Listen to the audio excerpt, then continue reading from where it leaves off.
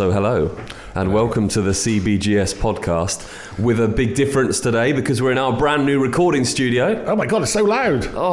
This is incredible, isn't it? I'm sitting here with a lovely green Aspen Waite big fluffy mic that looks a bit like it should be in the bath with somebody. I don't know why. I thought you were going to use the word delicious. Oh, delicious. That's a lovely word, isn't it? We are sat in our brand new studio. It's absolutely fantastic. We actually plan to do a show all about the Aspen Waite Radio, the new studio and everything. We're going to do that next week. We're not going to do it this week.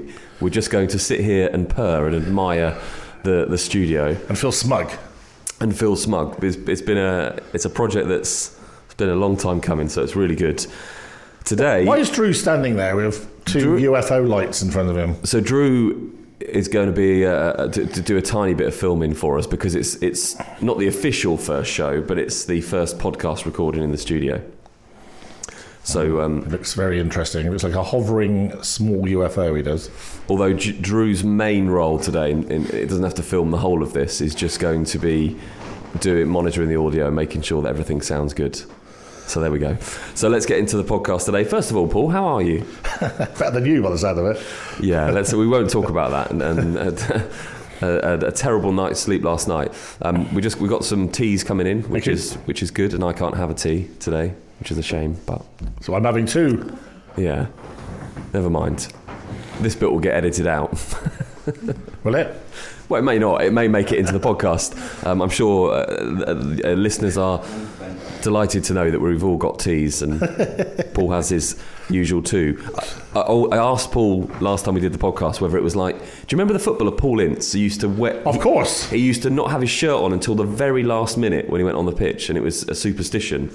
And I thought that might be your two teas, might be a superstition. No, it's just greed. Sustenance, yeah. So you've had a great week this week. Of course. As always. And today, I'm really interested by the topic today because I think it's something that runs through Aspen Waite and certainly... Like rock. Yes, it does. And certainly for you, I feel like it's one of those topics that you're just going to be able to talk more and more about.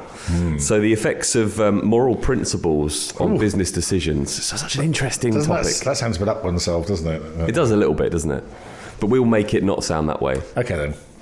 So, yes, I found this fascinating. I really wanted to talk about it because it is something that is prevalent, I guess, throughout one's business life. You get to make every decision, and those moral principles will, I guess, at certain stages be quite heavy because you will have to make decisions that will, perhaps you'd think it might work better to make it another way, but you've got to stick by what you believe in. Yeah, are we allowed to include the word ethical in moral as well? Yeah, I think so. I think we can do that. I think for professional practice, I think that's ethical would be a good word to bring in. Yeah, I would like to include moral that as and well. ethical, I think.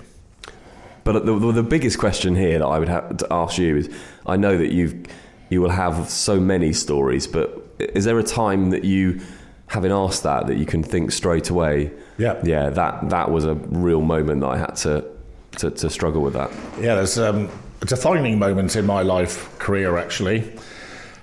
I obviously can't name the people involved for confidentiality reasons. Other than... Actually, it's turned out, and I'll tell the second story, which is not always you get this, the actual commercial benefit of being perceived to be highly moral and ethical.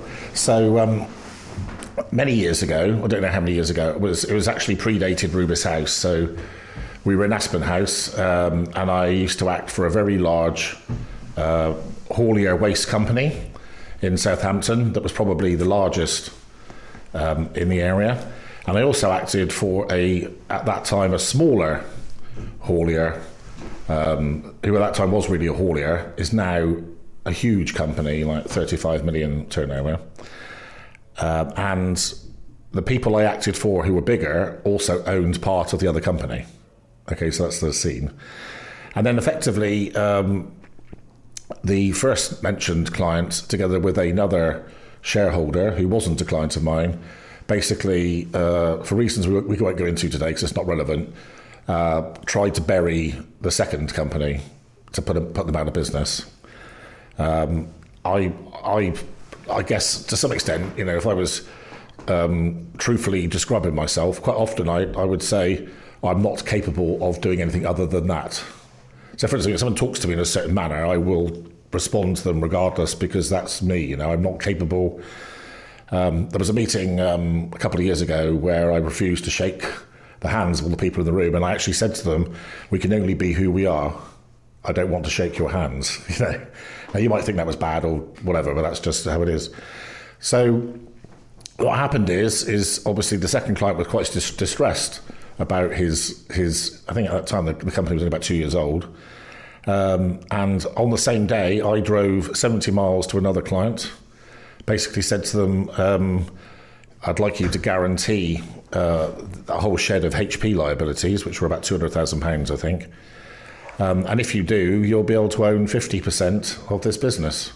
And because they trusted me, they did. So the second company was saved because I brought in another client to go into business with the second client. And I remember that I was actually going to holiday in Cyprus. And in those days, I used to go into work, which was in Aspen House, on a Saturday morning, where I used to do my typing and open the post. I had my tracksuit bottom on, and there, as I was fearing, this is the morning of my holidays, the flight was like 3:00 in the afternoon, there was a letter from, with the stamp of the first mentioned client company. "Dear Paul, this is a very difficult decision, but following what's happened, we don't wish to engage your services anymore." So I remember sitting there being quite depressed, and actually it took me at least 3 days on my holiday to stop being like that, thinking, what a wally you are, Paul. You've basically saved, you've got, because at that time my turnover would have been not £100,000, I wouldn't have thought, So to lose, I don't know what it was, probably a £12,000 client, to save a £6,000 client, didn't. But the point of it was obviously the right thing to do, and I think that's the thing that I would probably, that's the mantra or the label I would put on today. So, I thought it was the right thing to do. What the other people were doing was distasteful.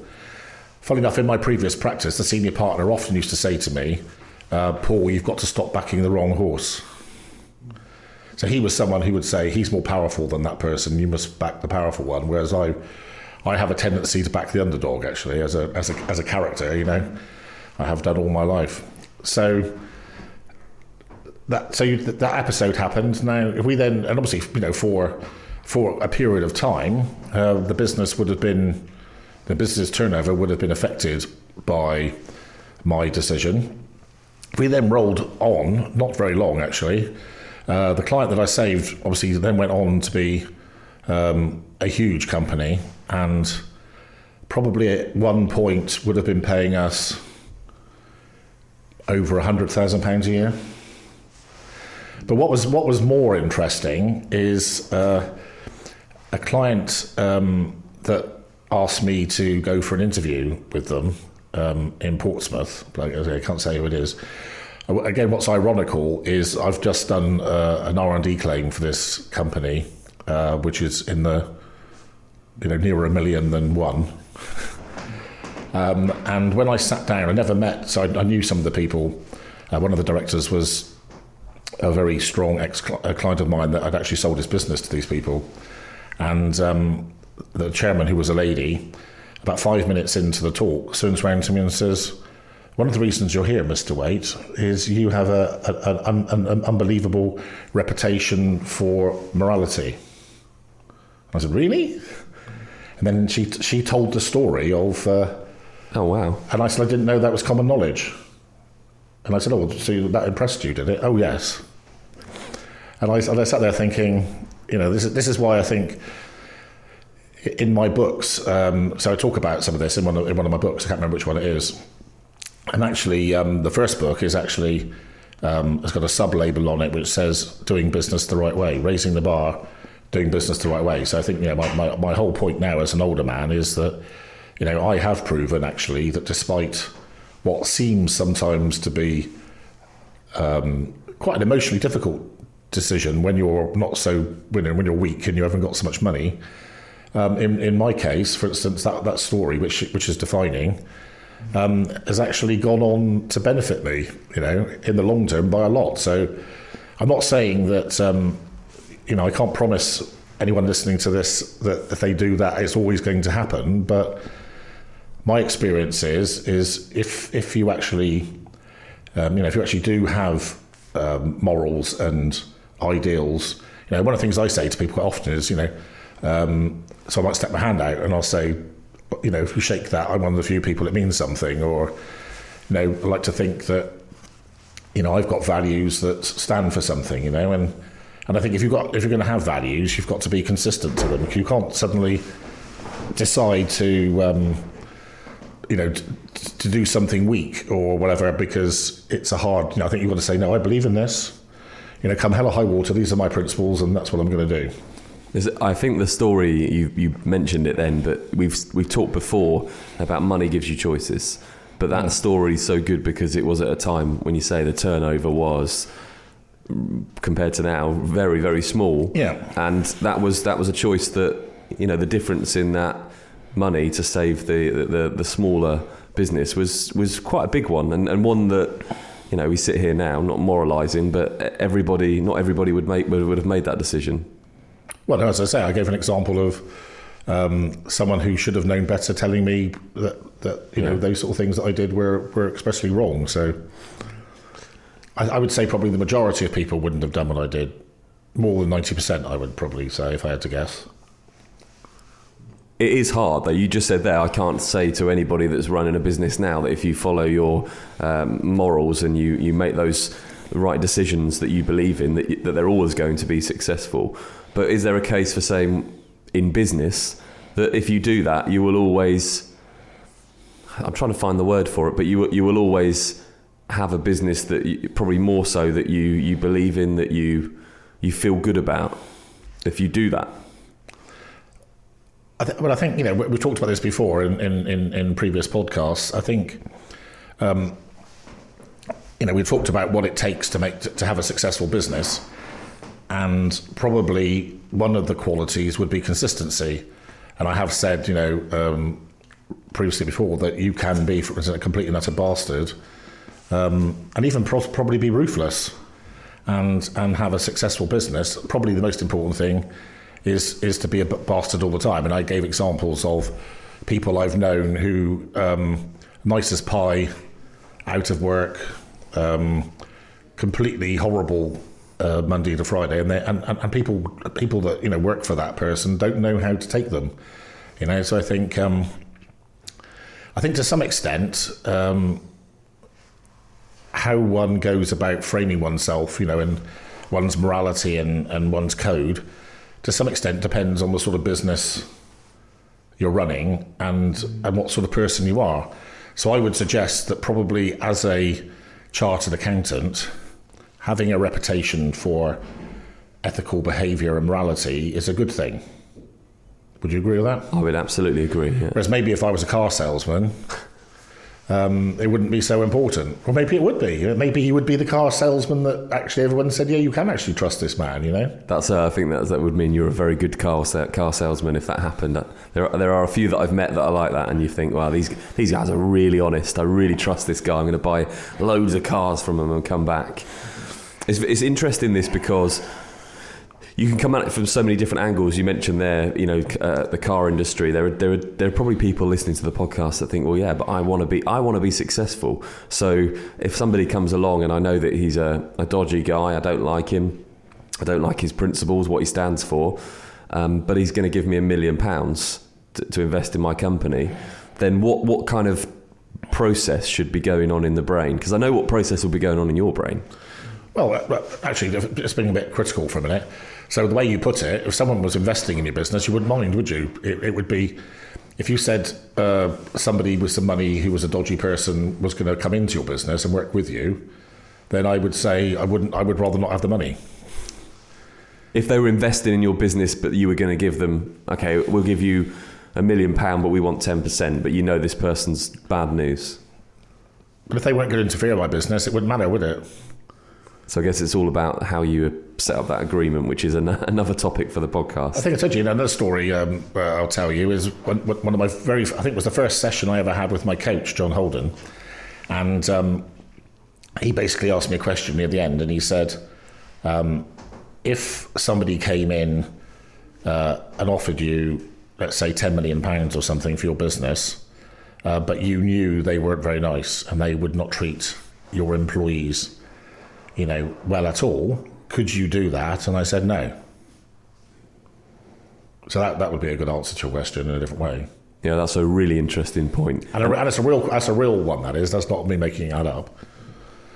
And it's one that has come up a few times as well when you look at probably more public-facing businesses, probably haven't worded that right, but businesses that are in the news a lot, you would see that when people have big offers for them. I remember a football club was one of them with investors from abroad, and the chairman was saying no because they're going to change so much here. And it wasn't too much to do with the people that were employed, but I'm sure that played a part. But it was more the fans. So it was saying, well, the fans are going to have their football club, taken away, and potentially for the detriment of the community, which is a really interesting one.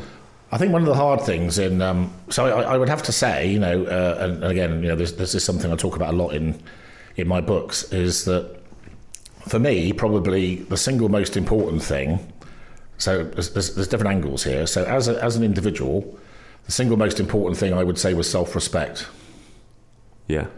So if your default position is to do what you think is right, which is mine, then you don't have that feeling of being cheap.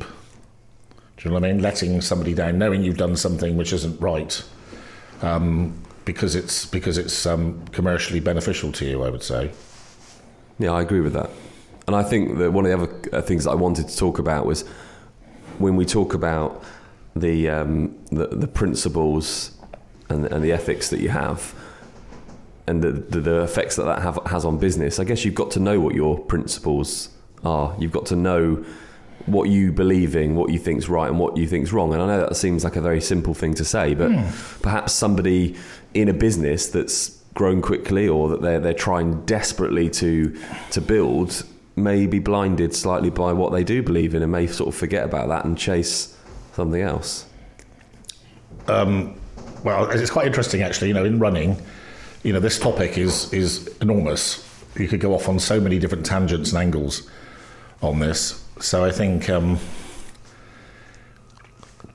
it comes back to the whole thing, I think, about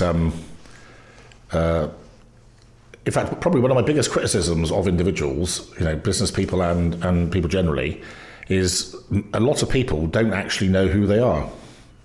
They don't actually know who they are, what they stand for, what they should stand for, what their strengths are, what their weaknesses are, what they should or shouldn't be doing.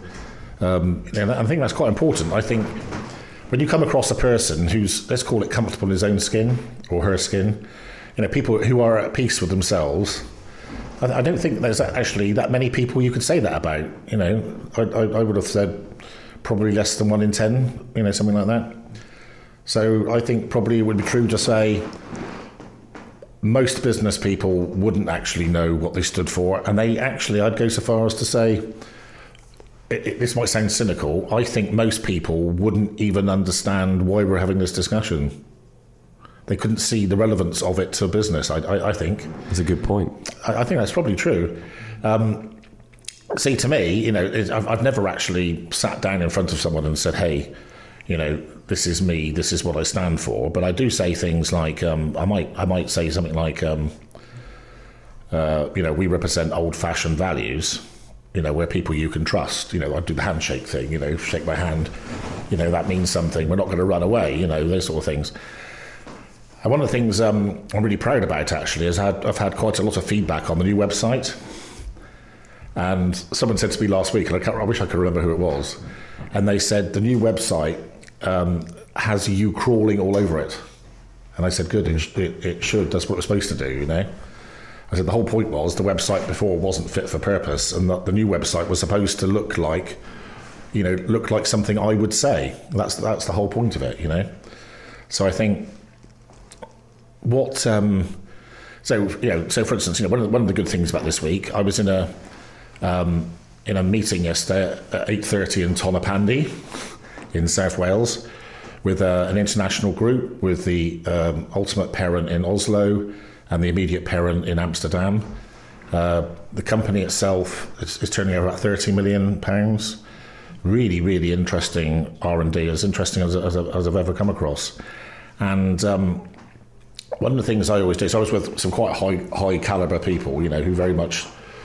It's probably one of the few meetings where my top three background has really helped, because I could empathise with their challenges. So I said, well, I'll do this for you.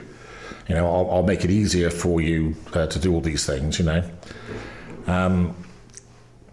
And I think one of the things that I consciously did with them is I took a bit more trouble to assure them of our credibility. So I talked a lot about how many years we've been doing it, how many inquiries we'd had, what had happened to them. And in fact, the success of doing that, the chief executive actually said to me, thank you for that. He said,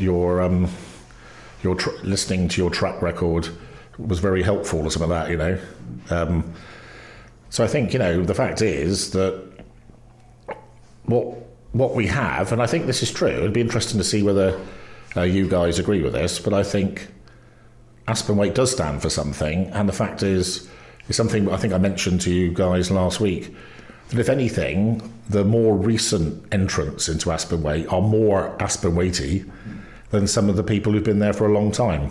So, would you agree with that? Yeah, I agree. And I think for me personally, it's interesting because of where I've been, I'm sure like everybody, where you've been in the past. So I won't talk about particular names of places, but I had a job a while ago that would have been, would have, people that know me would know, just like the job that I do now, that job would suit me down to the ground. It would have been a dream to do that job. And it was a wonderful thing to do. And I look back on it now with great fondness because we achieved so much. But the person that I was working for had all the wrong, for me, all the wrong morals and ethics, and was not a good person. I didn't believe in anything that he stood for, he or she stood for. And it was a decision that I had to make personally to say, well, I love this job. It's great. It's exactly, we're building something brilliant. I enjoy my job every day, but I cannot work in a company or for someone or people that don't have the same values that I do. And I think that relates back to Aspen Waite, because we talk about it all the time, but it's true. You sit here and not only do you love the job that you do, but you feel wonderful to be surrounded by people from the very top that want to do things the right way, that have such great beliefs. And that, for me, makes a difference. It might not for everybody, but it does for me. Well, yeah, I mean, I think, one thing I suppose we've proven is that if you have a clear message and you go about things, I would say most importantly in a meritocratic way, you will attract other great like-minded people. One of the really lovely bits of this week, so this show is actually dedicated to you guys, is the guys at Russell Solicitors in Great Portland Street in London, who we're working very collaboratively with, and it's been really quite almost shocking. I mean, shocking in a lovely way, to see that even I say this advisedly, even a lawyer can be attracted by the power of our message and its veracity. And I think, these are not two-bit people, and their impression of us is extremely favourable in all respects, I would say, size, credibility, attitude, ability to deliver, those sort of things. If you were sat in front of somebody now, in the chair at the end, which is currently vacant, and they were sat there and they were I don't even know if it matters if they're a business person. I think we can touch on a more personal level.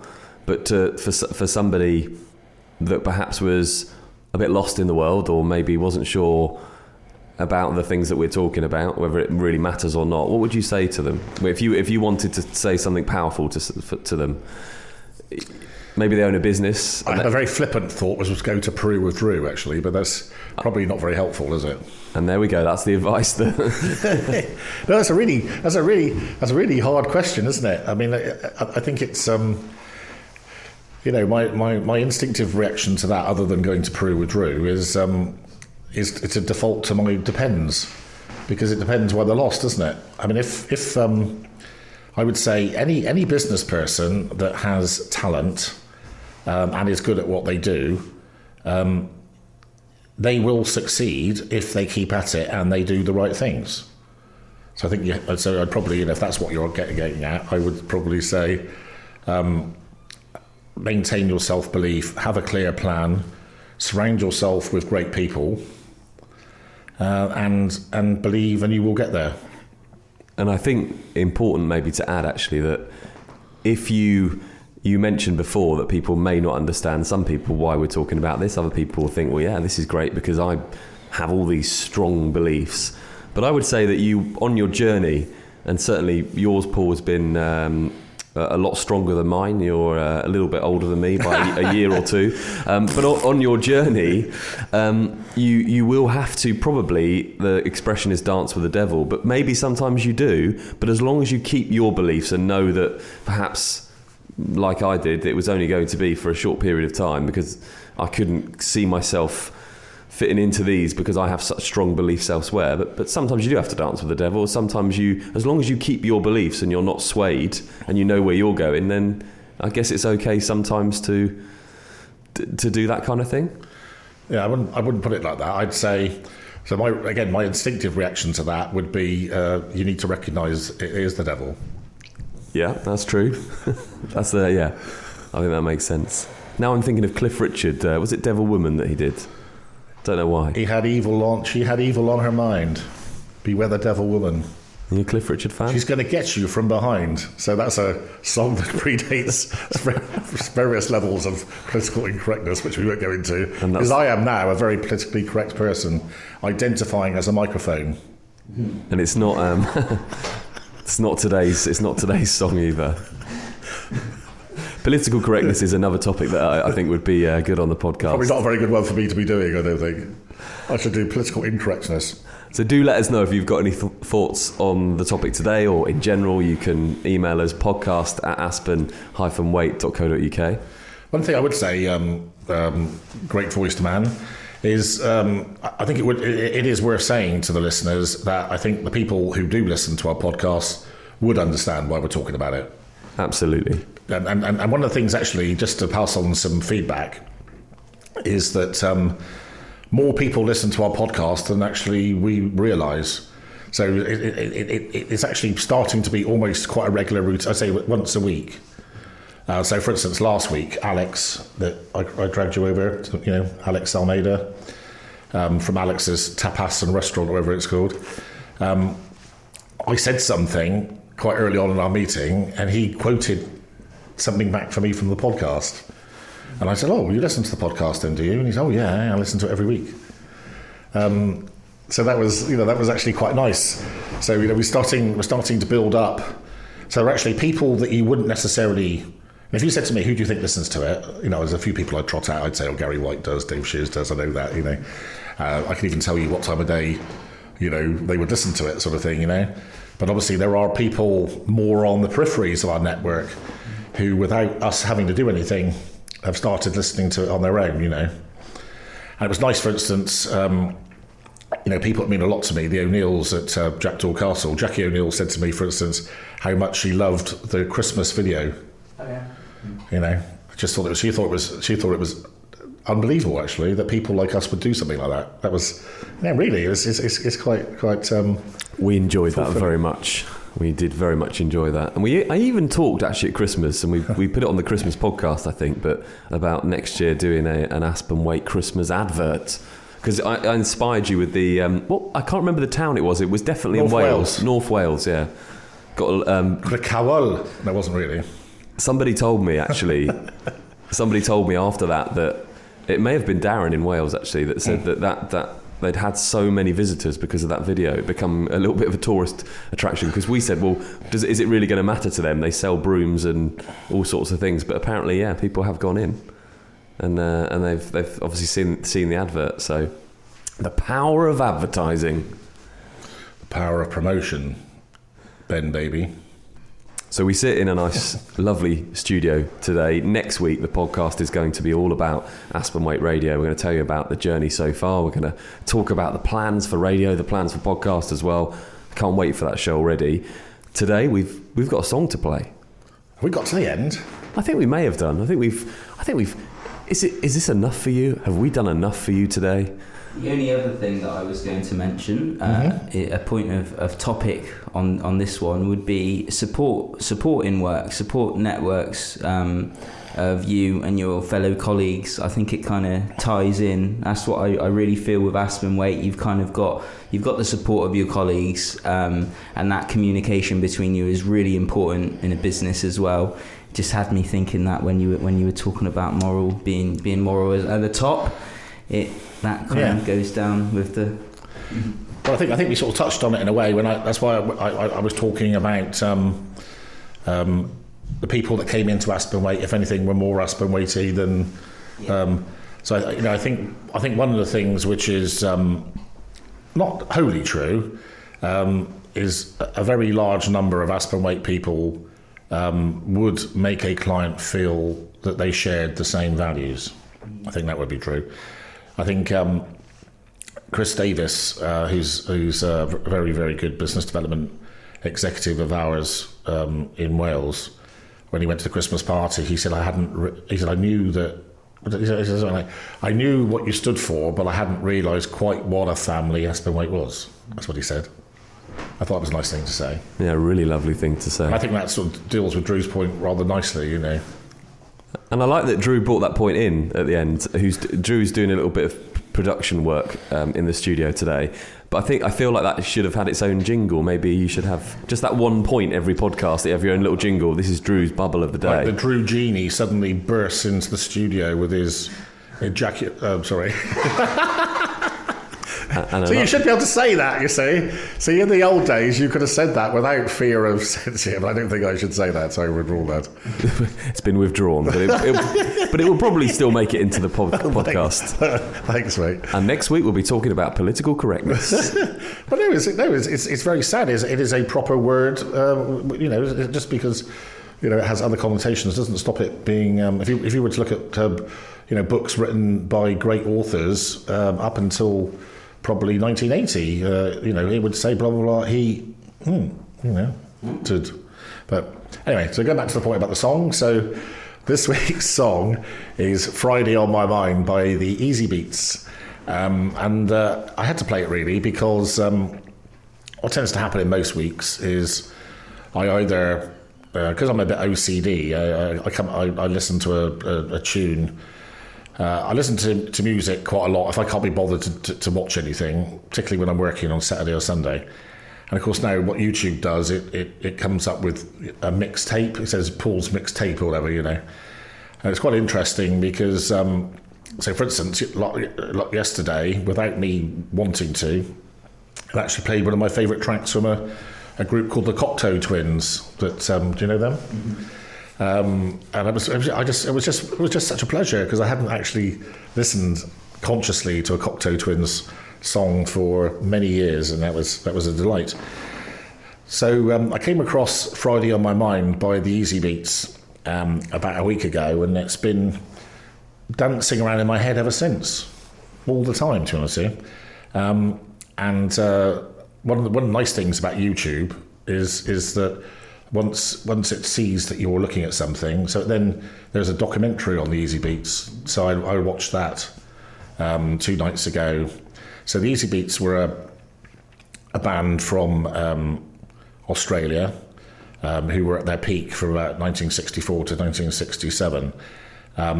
The 2 main members of the band, their parents were, I think, English and Scottish immigrants. And in fact, when you listen to the lead singer, I don't think you'd even think he was Australian. I think the drummer, who went on to be one of the major songwriters of the band, had Dutch roots. In fact, both the other 2 members of the Easy Beats did. And again, I find biographies, reading about people, their challenges, particularly bands around in the 60s. So it won't be a shock for you to learn that the lead singer, for instance, was yet another 60s guy who got into drugs and became a complete mess. And it's really quite sad to listen to him talking near the end of his life, putting himself down, basically saying, I'm nobody. So he's a man who had no self-respect in the last 20 years of his life. So if he said to me the Easy Beats, I would have said, oh yeah, they were a band in the 60s. And what happens with me is I get my interest sort of awakened, so I go and look them up on Wikipedia and then start listening to their stuff, and for instance, they had 15 consecutive, I'm not sure if it's top 10 or top 20 hits in Australia. In fact, they sold more records than the Beatles in Australia in 1964, for instance. And I have to say, being truthful, I'd be interested to get Drew to listen to some of it. Some of their stuff is a bit weird. Other tracks for me, even ones that charted, aren't particularly strong. I think you can hear the influences of other records and groups, and so they've managed to write a record that's charted, but for me it doesn't have any integrity. Might be a word. On this note, I just wanted to add for listeners, I happen to know that the what's your band called? Sorry, Death by Time. No, the other one. Goobag. No, Mystical Bard. Mystical Bards of Solitude. Yeah, sorry, yes. So the Mystical Bards of Solitude have posted 2 new tunes onto YouTube. Is that right? So this is Drew and Callum, and for me, at least one of the songs that you can see on YouTube is actually better than the original, in my opinion. Better sung, fantastic. So I really would like you to check that out and support our local talent, which is quite immense, to be honest.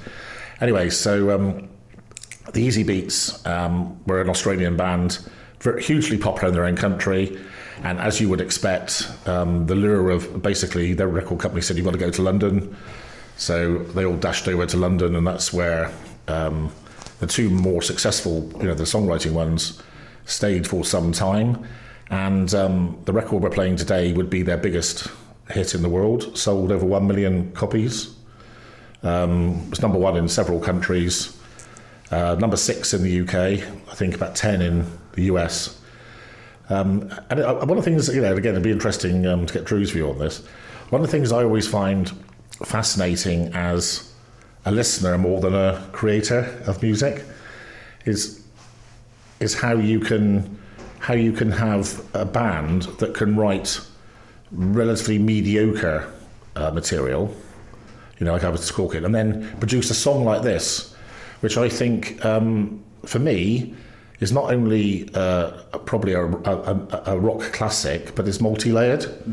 It goes off in several different directions, and it sort of rather puzzles me how the writer was good enough to do that and couldn't consistently keep that up. Does you know what I mean? Yeah, like a moment of inspiration. I've had it with songs sometimes when they come in and it really hits, and you're riding that wave of something really awesome. Maybe it was something like that. But what's interesting, the song we're playing today is called Friday on My Mind, and and obviously it's very relevant because it is Friday, so the whole song is about the fact that on Monday he's got Friday on his mind, that's the lyric, and he's going to have fun in the city, and obviously I like having fun, so not so much fun, a fan of the city, but I've been to the city this week, so it's a really, really good thing, and one positive note about my comment about me talking about inconsistent songwriting is the 2 main songwriters did actually go on to write songs for other artists that were extremely successful. One notably for Grace Jones, who I'm a great fan of, which is actually a little bit weird, to be honest with you. So again, if any of you have got the inclination, go and have a look at Grace Jones's catalogue and listen to the song written for them by these guys. So anyway, so we're playing it today. It's a really, really cheery song, I think. Cheery, really 60s great rock song. So Easy Beats, Friday on Your Mind. You're not going to get away with it that easy. I knew you were going to go and just say, "Let the Easy Beats, Friday on My Mind," but you know the drill. You know what happens on the podcast now. We're getting ready for radio season. So today we've been talking all about moral decisions. So I'm going to take you. So this is where you are today. So you're in a. I must get some sound effects for this part of the podcast. You're in a small bar in Wales. Really? And sitting at a table. Are there any sheep there? No sheep. Because we're talking about moral decisions. Oh, okay. Sajid Javid is there, and he's on a table sitting next to Dominic Cummings, and they're trying to sort out their differences. I think a little bit. I don't think they're going to, are they? And I think Mr. Johnson's in the toilet or wherever he is, and they're just sat at the table, and there's no one else in the bar. He created the mess that led to the toilet, I would suggest. And the barman's just washing the glasses, and then you're up on a stage, and you've got your decks there, and you're just about to introduce your song. I'd say, hey, Mr. Javid, damn it, the ex-Chancellor of the Exchequer. I'd say, firstly, respect. Great respect. Wonderful to see you taking responsibility for your team. I like to think I would have done the same. So my first reaction is total respect. And I'd say, ultimately, when you write your memoirs, you can reflect on the fact that you are a man of greater integrity than the people who sacked you. And I'd go home and you go and get that Friday feeling on your mind, even though it's Monday, and have fun in the city with the Easy Beats. Here it is. Monday morning feels so bad. Everybody seems to nag me. Coming Tuesday, I feel better. Even my old man looks good. Wednesday just don't go. Thursday goes too slow. I'll have Friday on my mind. Gonna have fun in the city. Be with my girl, she's so pretty. She looks fine tonight. She's outside to me. I'll spend my friend tonight. I'll leave my head tonight. I got to get tonight. Monday I'll have Friday on my mind. Do the 5-day grind once more. I don't want nothing else that